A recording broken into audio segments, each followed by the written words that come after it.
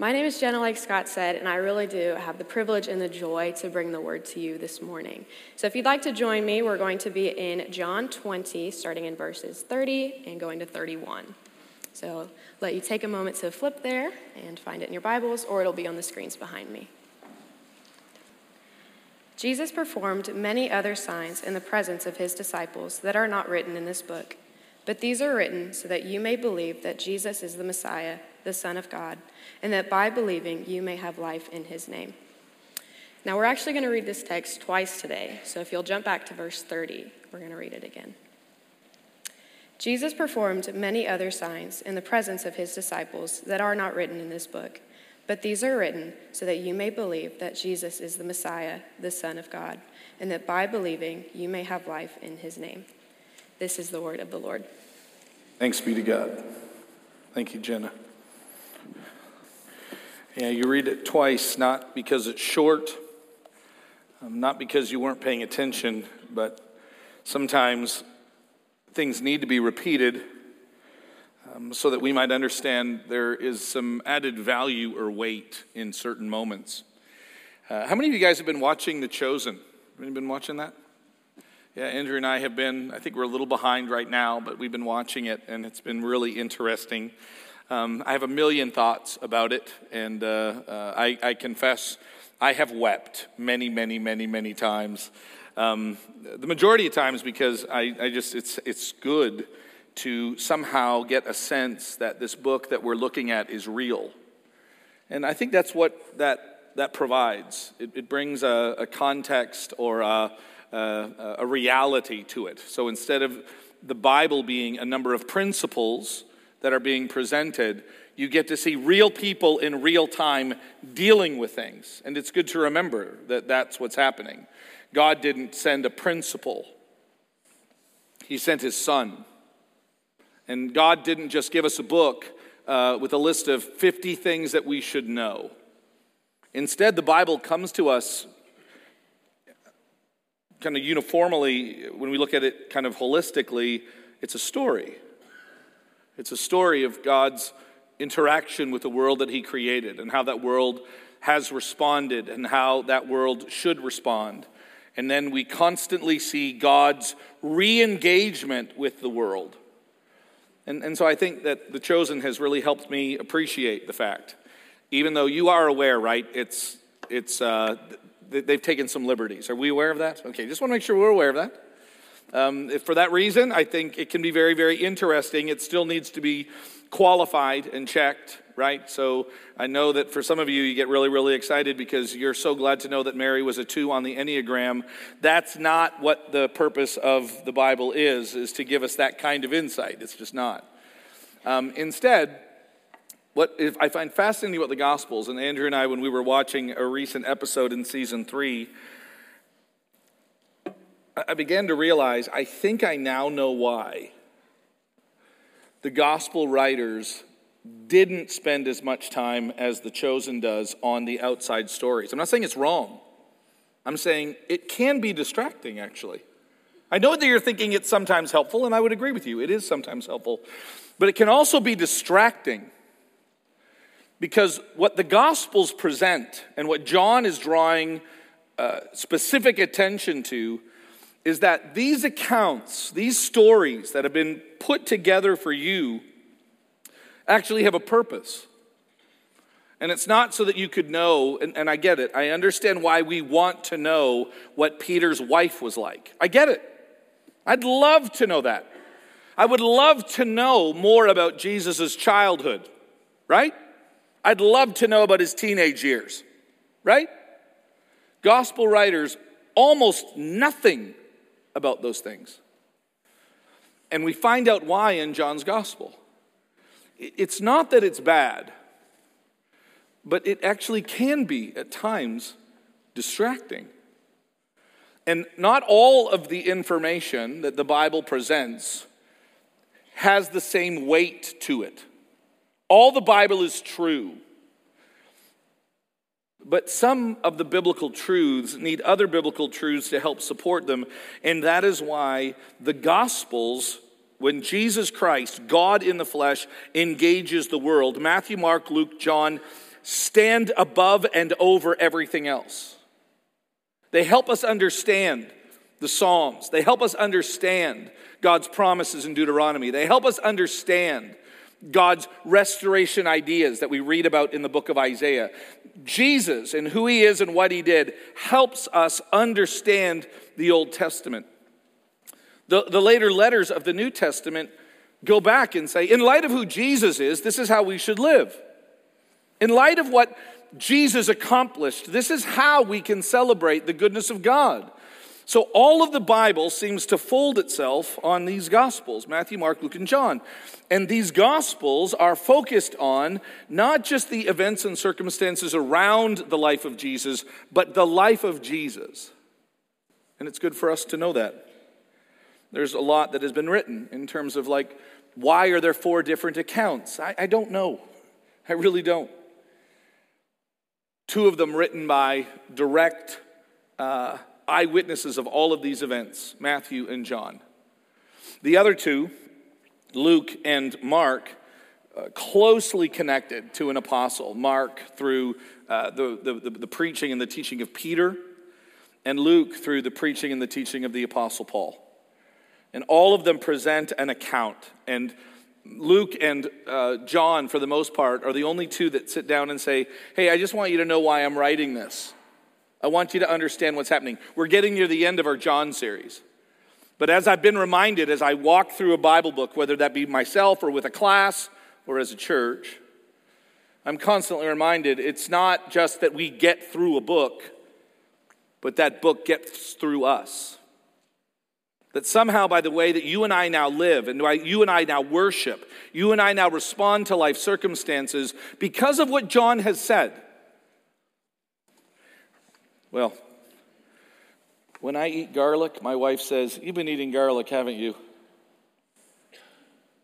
Have you been to Mexico Joe's? I can tell because that salsa is rich. Right? She can tell. And I'm reminded of this. I'll say this almost through any series that we do. Is anybody accusing you of just looking a lot more like Jesus now? Boy, there's just something about you. I don't know. Have you been reading John? I confess no one said that to me. I kind of wish they would. I really do. I kind of wish that by the way that I'm now acting, they can tell that the encounters that Jesus had with Nicodemus have shaped me. The account that Jesus had with the Samaritan woman has somehow molded my thinking. The kind of healing that Jesus provides in John 5 and John 9. I now have a sense of encouragement. I know what it is like to eat and drink the body and the blood of Christ. And it is changing me because he is the bread of life. He is the water of life. I have a joy and a freedom because I have gone through the open door. I have a way that I want to share with you because I believe that Jesus is the way, the truth, and the life. And no one comes to the Father except by him. We studied that text. Has that changed anything about how we as a people look at the world in which we engage? Do you go to work differently going, the only way anyone gets to God is through Jesus? Now go take on your day. And so these gospel writers have a purpose. And I guess, interestingly enough, I've never been more grateful that they just focus on the life of Christ. Now, by the way, Luke says information is an important thing. And so I want to just share with you, we went through Luke a number of years ago, and I don't know which gospel we're going to do next. We have now officially, in the last 20 years, we've gone through all 4 of the gospels. This is the last one. And so we've now gone through all 4 of the gospels. And we will come back. We will come back. One of my professors said to me, and I think he was talking more personally, but I took that advice into my ministry. He would say to me, always be in a gospel, Jim. Always be in a gospel. And we all know why. Such great pictures of Christ. But Luke explains why he wrote the gospel. And so one of the good reasons why is just to provide important information. Information is not a bad thing. Now, I know that we can we can just not pay attention to it. It's almost like the manual that came with that thing that you really, I think I can figure it out on my own, which is how I operate almost. I think I can figure out how to build this. I think I can figure out how to start this. I figure I can think about. And then, by the way, I complain when it's not working the way that I want it to do, or it's not being built the way that I want it to be built.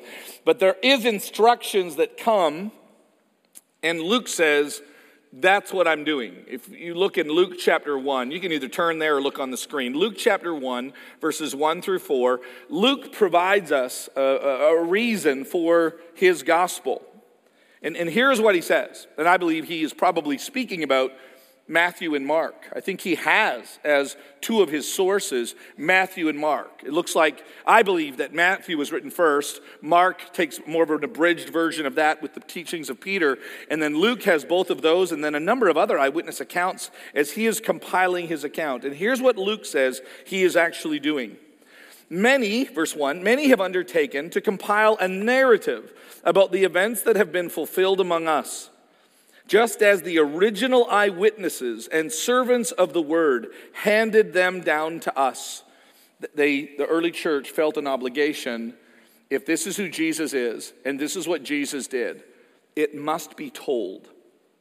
It must be remembered. And so Luke is now recording these things.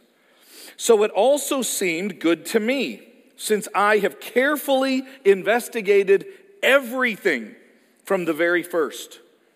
Luke's purpose, to write to you, we'll find out his name is Theophilus, God lover is kind of how you would translate that. To write to you an orderly sequence, most honorable Theophilus. Why? So that you may know the certainty of the things about which you have been instructed.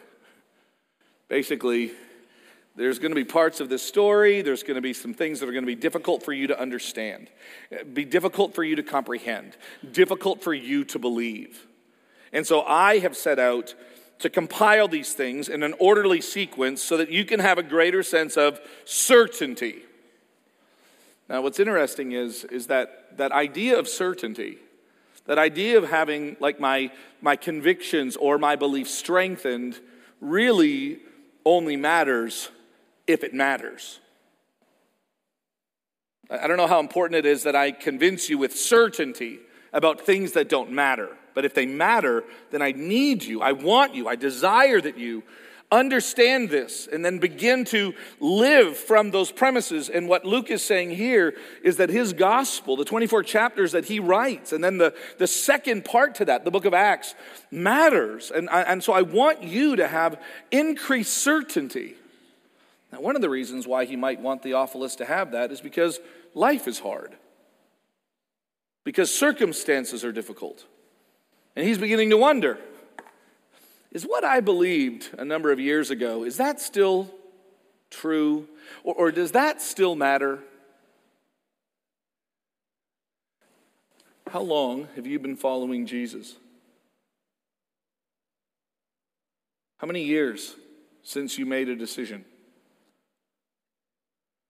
And I think it's good at moments like this, as we're coming to the close of a gospel, to go back and to remember what it was that brought me to him, what kind of convictions I had, and I don't just want to like stir them up again and try to remember the passion that we had at first. I am far more passionate today than I was when I was 12 years old when I accepted Christ. I am much more convinced today than I have ever been on the reality of Jesus and the goodness of God. So I'm not trying to bring back feelings.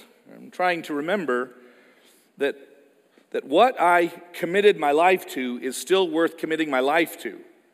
And it's a good exercise that we might have. And it seems like that's what Luke is doing, and that is why he is providing information. And when I say that, please just don't think information. Think life-changing events, life-altering occasions in which God put on human flesh so that he might redeem a broken world. It's that kind of magnitude that that Luke desires for his audience to get a sense of. And the Apostle John is going to kind of continue that theme. He does it kind of in a similar fashion. You get a sense in terms of what Jenna read, that what's going on is really important. But I want you to see that what John is doing is a little bit different than, it's explained a little bit different than what Luke says. Luke says, I want to increase the certainty that you might have. And so here's how I've investigated it, and here's what is going on. What John essentially says, as we read this morning, is that there's something happening in the life of Jesus Christ that makes himself known, and you need to have the eyes to see, and you need to have the heart to respond to that. And here's how he describes it. I want us to go back and look at verse 30. This is what John says. Jesus performed many other signs, and that's an important word in John's gospel. Jesus performed many other signs in the presence of his disciples that are not written in this book.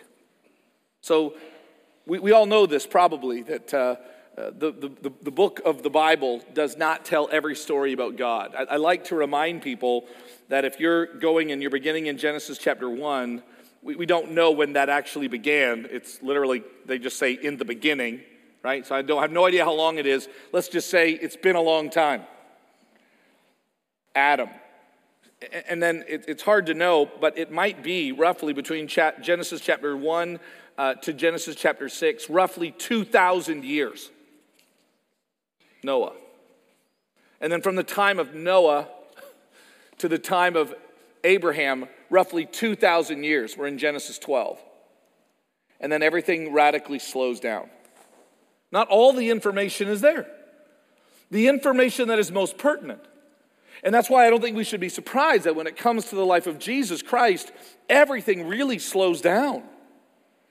What is going on here? And what John says is that when Jesus Christ comes, he is demonstrating the reality of who he is through signs.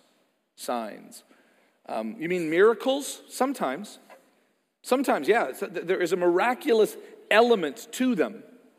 But what we see in Jesus Christ, and we've got to deal with this before we leave the gospel, some scholars even wonder, it sounds like John is ending at the end of chapter 20. It sounds like he's done, and we've got one more chapter left. We're going to come back, and we're going to see the reinstatement of Peter. We're going to see some engagements that he's going to have with the disciples. And then Jesus is going to ascend. So here we have almost it's like a preacher, a conclusion before he concludes. You know what I'm talking about? I say in conclusion, but you go, he's got 20 minutes, right? That's what's happening here. John it seems like he's taking a break. He's drawing a line under it, and he is saying, listen, I need us to remember that Jesus did many other signs. This book isn't trying to get all of them. Go read Matthew, go read Mark, go read Luke, and even if you read them, there's more that he did that we have not recorded here. But they're signs, and you need to see them as signs, which means that when Jesus Christ came and how God operates in the world is this. He makes himself known to those who have eyes to see and ears to hear. That's what the Bible clearly teaches. That God comes and he makes himself known for those who have eyes to see and ears to hear. Now, that can really get interesting to try to unpack. And it's not the purpose of this lesson to try to unpack all of that. But that is foundationally true. There is something that you need to do this morning with the information that we have learned about Jesus Christ. There are moments in our lives when decisions need to be made. When he gets on his knee and he literally says, will you marry me? You can't say, can I get back to you in 5 years? Hear me, you might need some time to think about it. I get it. You want the evening to think about it. You want the weekend to think about it. You want a week to pray about it. I understand all of those things, but after some point in time, a decision needs to be made. This can't go on inevitably. And I want you to hear, brother and sister, this morning that we have now been preaching through the Gospel of John for a long time. And God has presented himself in Jesus Christ in many and various ways. He has demonstrated through signs who Jesus Christ is. And for those who have ears to hear, for those who have eyes to see who Jesus Christ is, may we respond. I want to share with you, I'm just going to kind of throw this up. It's one slide. These are what people believe are the great 7 signs that are found. John loves 7, this number of completion. It's interesting because many of these things are only found in John's gospel. The only one that's found in the other ones is the 4th one, the feeding of the 5,000. The other ones are all unique to John. And John literally presents, and they're not all the ones, there's others. Go read Luke, go read Matthew, go read Mark. But he says, I want you to know that these are the signs that Jesus Christ demonstrated who he was, with clarity and with purpose. If you have eyes to see, and if you have ears to hear. That when he changed the water to wine, when he healed the official's son, when he healed the man at Bethesda who had been lame, when his friends could not, when he fed the 5,000, and then after that said, I am the bread of life that has come down out of heaven. And unless you eat my flesh and drink my blood, you can have no part of me. And they say, this is a tough teaching. And then Jesus turns to his disciples at this critical moment when a lot of people leave. Like, really? You want us to totally... I think they understood what Jesus was saying. Here's what Jesus is saying. You need to deal with who I am. You need to come to grips with who I am. Because unless you... Like, the word there, to eat his flesh, it means like to devour it. This is why I don't know how someone can passively or in a part-time way live and respond to the gospel. Time will wear you down. Your convictions aren't that strong. Life is too hard. You know that it is. Unless you eat my flesh, unless you drink my blood, unless you understand the value of me and consume me like this, you will not find life. You will not find purpose. You will not find God. God is not trying in heaven to somehow just win your affections by making himself known to you. But in his profound love, he has demonstrated, I think clearly, who he is in Jesus. I love this line. It's found in John's gospel. The disciples say to him in John 14, will you show us the Father? Will you show us God? Do you remember what Jesus says? Listen, I want to see God. I so desperately want to see God. John gives us him. Jesus actually says, if you have seen me, actually he says, have I been with you this long and you still don't get it? If you have seen me, you have seen the Father. Wow. So you're telling me, like, if I know who Jesus is, then I know who God is? Actually, if you don't know who Jesus is, and I mean know, like voraciously eating, passionately devouring, all-consuming power and energy, yeah, I don't know if you do know who God is. Like, I don't know if you know that. That's what John is presenting here. That's what Jesus is saying. If you have seen me, you have seen the Father. The feeding of the 5,000, Jesus walking on water, which is not just, hey, I want to show you a really cool trick, and I also do a thing with cards. That's not what Jesus is doing.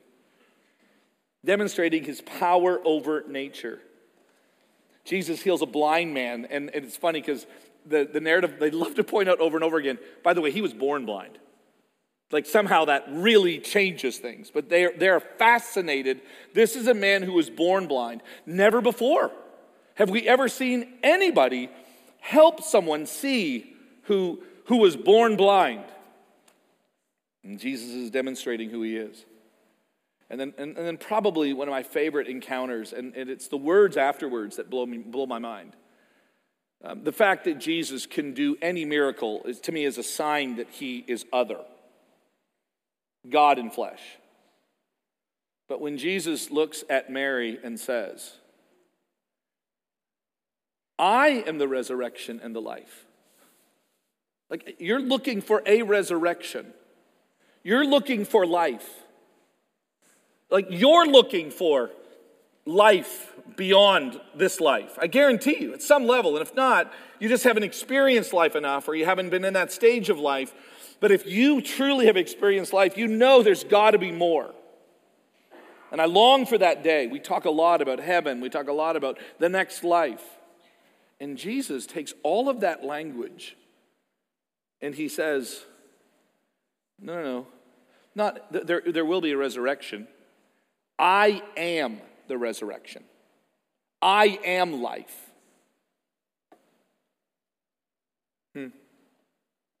These are the signs that Jesus gives so that people would know to respond. Now, the difficult part, and I have a whole list of them. I'm not going to go through all of them, and they're not actually going to be on the screen. But if you have your Bible, I want you to look at a couple of these. I just think it's important for us to be very honest about the journey of faith that we find ourselves in. Because what I've said so far is this, is that God has demonstrated who he is in Jesus Christ, and that demonstration demands a response. And maybe you have responded, but maybe you haven't. And by the way, I'm not just talking about like an invitation to join Jesus. I'm talking about a renewed conviction in the journey. I'm talking about the fact that, I love this, I needed to hear the gospel when I didn't know I needed God. And now that I know who God is and all that God has done, I need to hear the gospel again. I need to hear over and over again the goodness of God. So I'm not just speaking to those in this room who have not yet intentionally given their life to Jesus Christ, because he is worth it. I'm actually speaking to all of us. Whether you've been following Jesus for 5 or 50 years, whether you are in your journey in a moment of great joy or maybe a dryness or a longing or an emptiness for I don't know the reason. You might not even know the reason. May we find in Jesus the life-sustaining water. May we find in Jesus the door that opens the way. May we find in Jesus the life that he promises.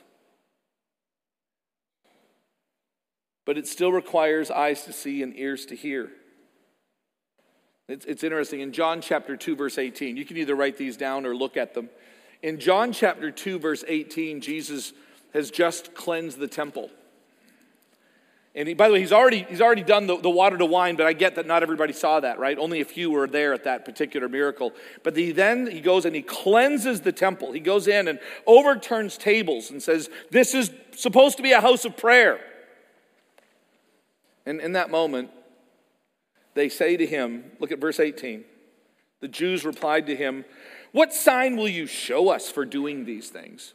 Who do you think you are? That's essentially what they're saying. What sign can you show us? It's interesting, he's already done water to wine, and there's many other signs that are going to come, but can you get the resistance? What sign are you going to show us? And I promise you, there are people in this room that have that mentality. If God would just demonstrate himself, if God would just. It's a human response. I'm just telling you, there is not just something about humility like it's a virtue. It is the gatekeeper or the door to understanding who God is and receiving his blessings. Because Jesus is going to overwhelm these people with miracle after miracle, demonstration after demonstration. And those who want to see will see, and those who do not want to see will just find excuses to not see. We say at our church that one of our responsibilities is to help people understand their current spiritual condition and take responsibility for their next steps of faith. Let me say that again. To help people understand their current spiritual condition.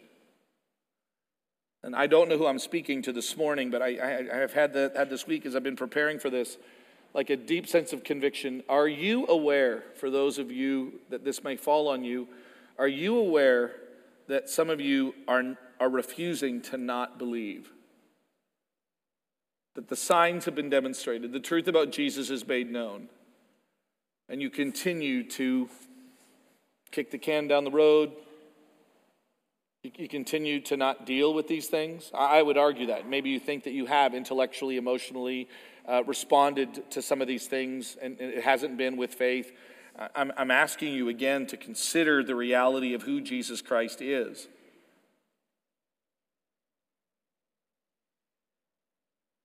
There are those that look at what Jesus does and just says, what sign will you show us? In chapter 4, verse 48, Jesus actually says to them, unless you people see signs and wonders, you will not believe. Unless you people see signs and wonders, you will not believe. This might even explain a little bit why just recently with Thomas, Jesus actually said to him, blessed are you, Thomas, because you saw and you believed. But blessed are those who do not see, like with their eyes, and yet somehow see. But what Jesus is saying here, which I hope provides even comfort for those of us who genuinely believe these truths. Jesus actually points out, there are some that unless they see something, they will not believe it. Jesus then says in chapter 6, verse 26, Jesus actually says after the feeding of the 5,000, I love this. By the way, all these words are kind of connected, or all these phrases, these verses of Scripture are all connected by the use of the word signs. And Jesus says in chapter 6, verse 26, truly I tell you that you are looking for me. After he fed them, they pursued him. And Jesus says, you are looking for me not because you saw the signs, but because you ate the loaves and were filled. What he's saying there is that you saw the sign of what I did, but you didn't actually believe the sign. Because actually, weirdly enough, you're here for more food. You're here for more food. You're not here for me. And can I tell you, that is why it is so important that you and I are in a constant faith journey in which we realize that we are here not just to receive the benefits of God, not just to figure out how to have the best life now, not just so that you and I can learn some life skills so that we can raise our children a little bit better or organize our finances or just be a well-rounded individual. No. We are here because Jesus Christ is who he claimed to be, the Son of God. And there is no hope and there is no peace except through him. And we are not here because somehow he makes life better, but we are here to worship him and to honor him and to serve him because he himself is better than life. Do you see the difference? You came not because you saw the sign and it clicked. You saw the sign and now you want to try to work the system.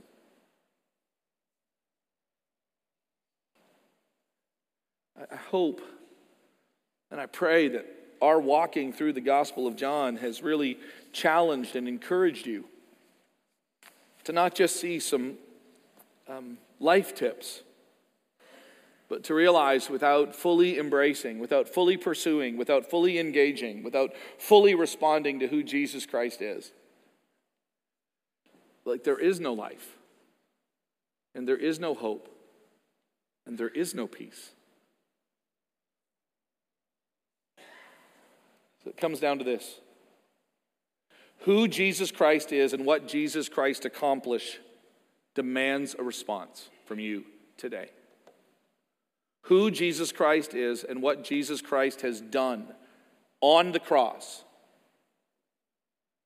demands a response from us today. Here is what we heard twice this morning. John says, verse 31, but these things are written not even so that you can be certain.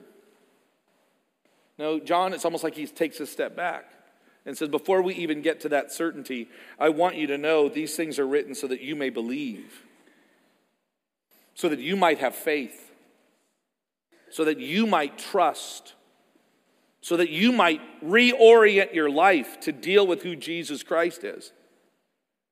So that you may believe that Jesus is the Messiah. That means the anointed one of God, the one who came to accomplish God's purposes in the world, the one through whom and by whom we all only have peace with God through what Jesus Christ accomplished on the cross. That you might believe in that he is the Son of God, and that by believing that you may have life in his name. And so I'm going to ask you, do you believe? I think the majority of us would say, yeah, like I believed a long time ago. Then it would be good for us to spend some moments in time to rethink what that is going to mean and how that should orient us. But there's just no way that there's not a number of people in this room who have never fully given their life over to Jesus Christ. And I would ask you, in light of what we have seen in 20 chapters of John's Gospel, what more could God do for us? What more could Jesus Christ demonstrate? Do not just kick the can down the road. Do not delay a decision that needs to be made today. But engage Jesus Christ, the reality of who he is, the fullness of who he is, with all of that you are. And I think that's why it's good for us on a regular basis to engage communion. We just had a membership class recently, and we asked this question, what's new about Sunnybrook? And this is probably the number one response we get. Man, you guys take communion a lot. Every week.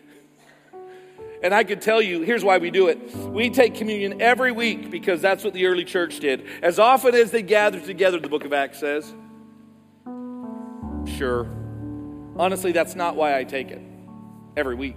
I mean, that's a good example, but there's lots of examples that we could get from the book of Acts that we don't follow. Right? By the way, Stephen ministers, you do know what ultimately happened to Stephen, right? Okay, just checking, because there's parts of the Stephen story that, we really, really like. He was caring for others, and then they stoned him. But you have parts of the Bible that are in it. What I love about communion is this is what demonstrates who Jesus Christ is, why he came, and what he accomplished. Maybe that's why it's in the middle of the signs. Unless you eat my flesh and drink my blood, you can have no part of me. Because what my flesh and what my blood accomplished for you is the only thing that can save you. And so Jesus says to his disciples on the night that he was betrayed, when they were alone, as they are partaking of the Passover, this is my body. And he gave it to each of them and said, I want to take it and I want you to eat this. This is who I am. And that is what we remember this morning. That is what we take joy in. Let us eat and drink. Let us eat this morning together. Now let us drink. Let us take the cup. The promise of our redemption and our forgiveness. Let us drink. And now by the goodness of God, let us stand and respond by singing words of hope and truth and faith as we reflect on more of what God has done for us in Jesus. This song is a continuation of that invitation.